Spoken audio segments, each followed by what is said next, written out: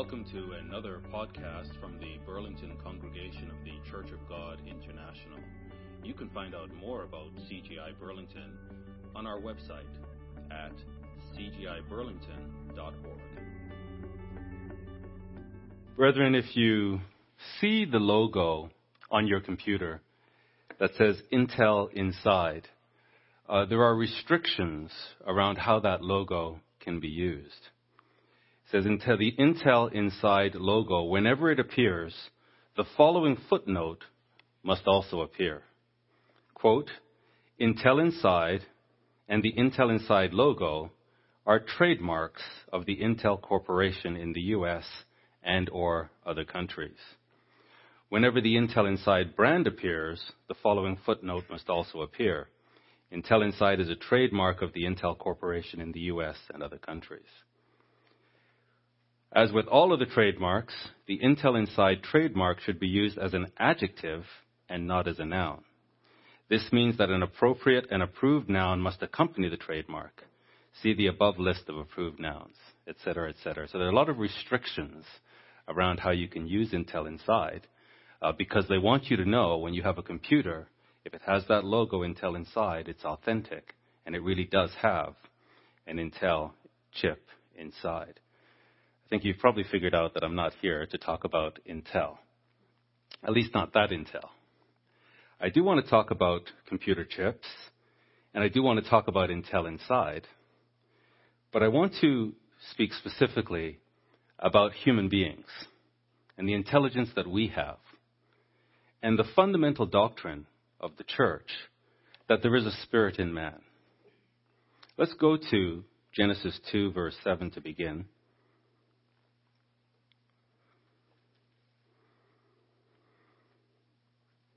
This is one of our fundamental doctrines, and yet very few people understand this. Genesis 2, and in verse 7, the scripture says, And the Lord God formed man of the dust of the ground. So man was fashioned out of the earth, out of clay. And then when the man was fashioned, he breathed into his nostrils the breath of life. And the man became a living soul. So God first fashioned him out of the earth, then he breathed into his nostrils the breath of life, and that animated the man. And the earth came alive in the form of God. Now, the breath of life was not the only thing that God put inside the man. Look at Job chapter 32.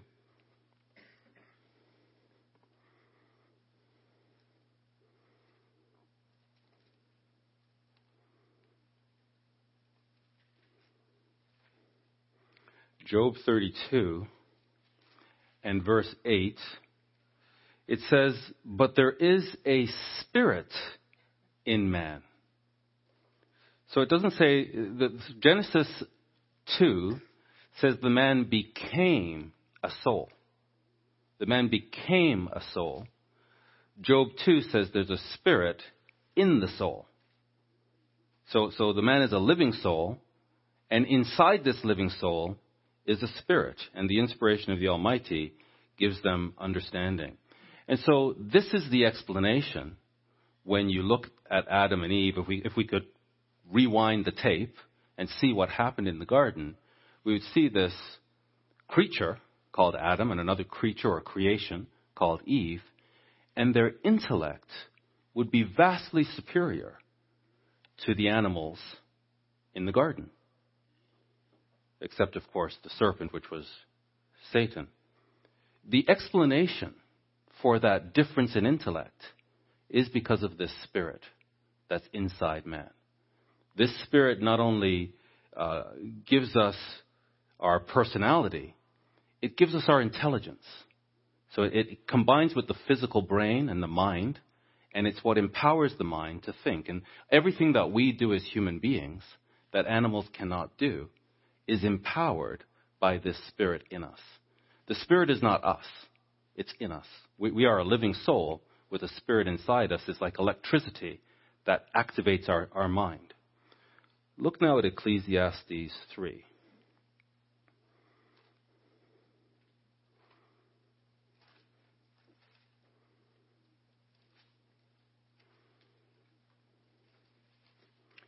Ecclesiastes 3 and verse 21, the preacher says, "Who knows the spirit of man that goes upward,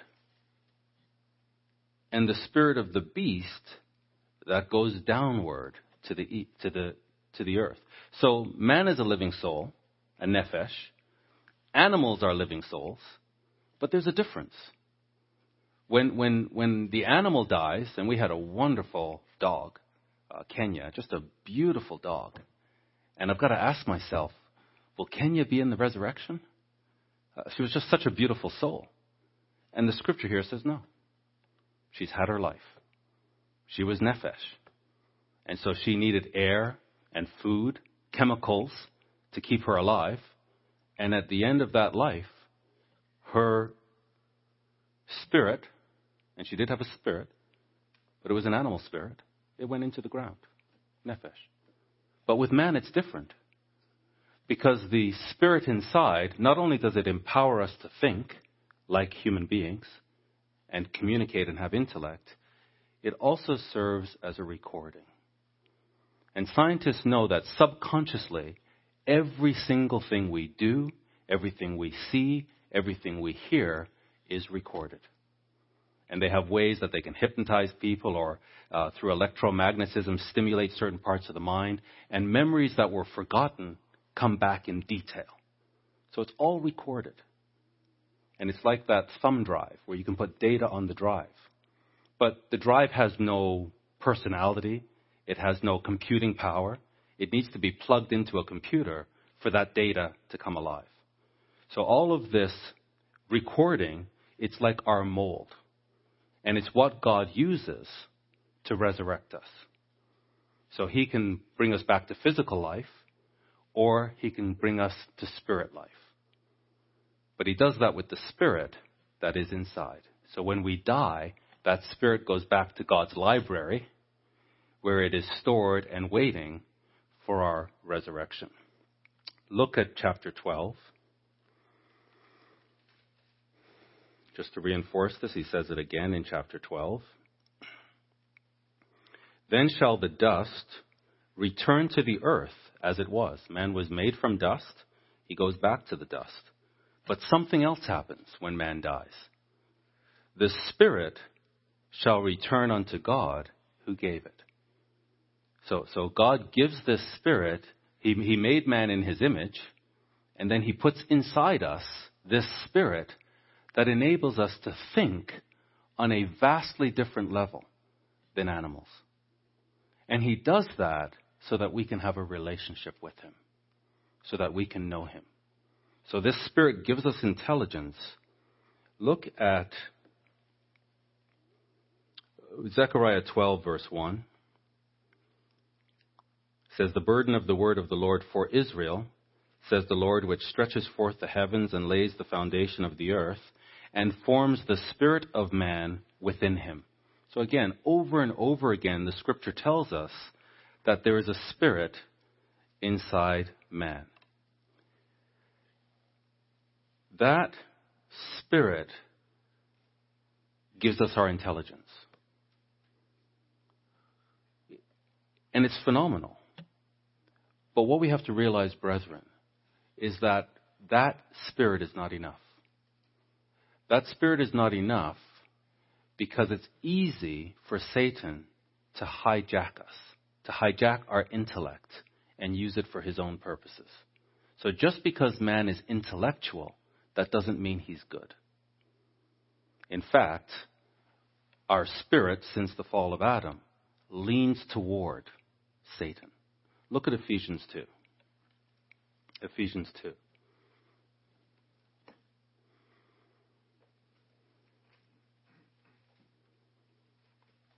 A passage we're familiar with, but let's just read it in this context of God fashioning man out of clay, becoming a living soul, but then inside this living soul, unlike the animal living souls, inside this living soul, he puts a spirit. That Spirit enables us, empowers us to think on a whole new level. But notice this in Ephesians 2, verse 1 to 3. And you has he made alive, who were dead in trespasses and sins. We were committed to trespasses and sins. Even though we're intelligent, something about us just leans towards trespass and sin. Where in time past, before he made us alive in Christ, in time past, you walked according to the course of this world. So this world is on a course. We remember in Revelation chapter 12 and 20, we heard 3 times, Satan deceives the whole world. That's what he does. So the whole world is on a course of deception. So the intellect can be hijacked and operate in a manner that's against God.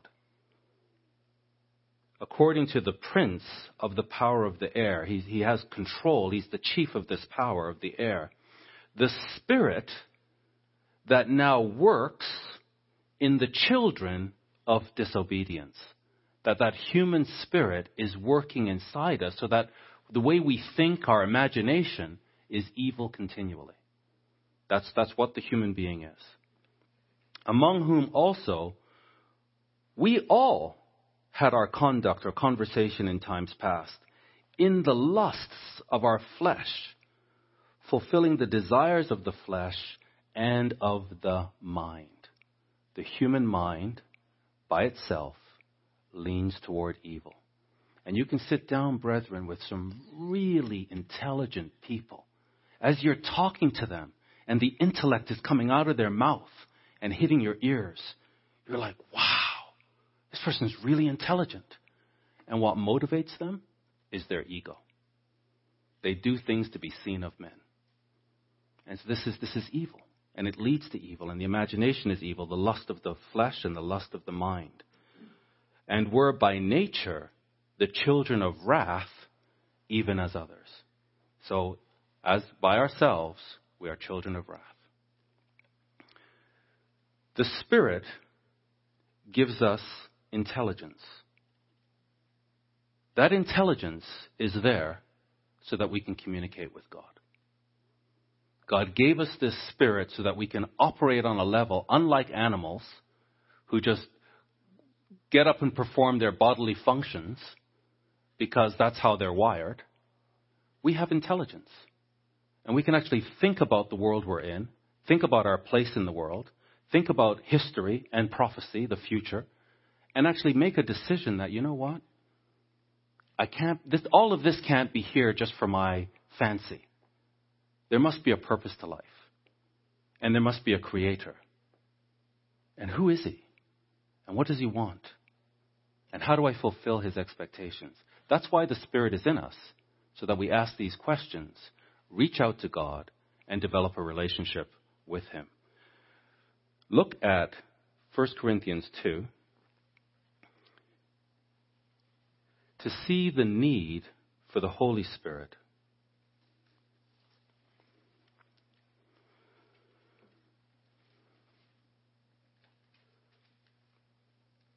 And I, brethren, 1 Corinthians 2, verse 1, I, brethren, came to you not with excellency of speech or wisdom. That's what the intellects want. They want excellency of speech. It stimulates the mind. Paul didn't come like that. He came declaring unto us the testimony of God. For I determined not to know anything among you save Jesus Christ and him crucified. And I was with you in weakness and in fear and in much trembling, and my speech and my preaching was not with enticing words of man's wisdom, but in demonstration of the Spirit and of power, that your faith should stand not in the wisdom of men, but in the power of God. Howbeit we speak wisdom among them that are perfect. So you need the Holy Spirit to recognize the wisdom of the Scriptures. Otherwise it's nonsense. Yet not the wisdom of this world, nor of the princes of this world, that come to nothing. So all the intellects of this world and their power comes to nothing.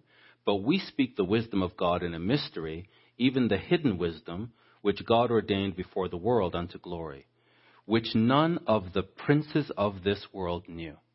It doesn't matter how smart they are. It doesn't matter how great they are. if they only have the Spirit in man, their intellect is limited. They don't have spiritual intellect. We need the Holy Spirit working with our spirit to give us spiritual intellect, so that the mystery of God actually makes sense to us.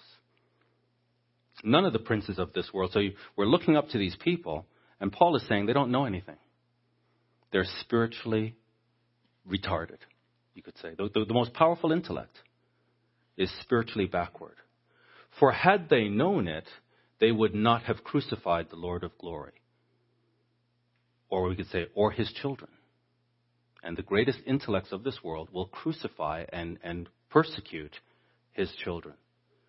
But as it is written, eye has not seen, nor ear heard, nor has entered into the heart of man the things which God has prepared for them that love him. But God has revealed them unto us by his Spirit. The human spirit is not enough. We need his Spirit to understand these things. And then it drops down and it says, the natural man receives not the things of the Spirit of God. So they refuse it. For they are foolishness unto him. So you can speak to the smartest person, and they think you're an idiot because you're quoting Scripture. But you speak to someone who has the Holy Spirit, and they get it. It all makes sense. It's very fulfilling to understand the mysteries of God. They are foolishness unto him, neither can he know them. It's impossible with the human spirit. Because you need the Holy Spirit. They are spiritually discerned. And then, brethren, let's conclude in 1 Corinthians 15.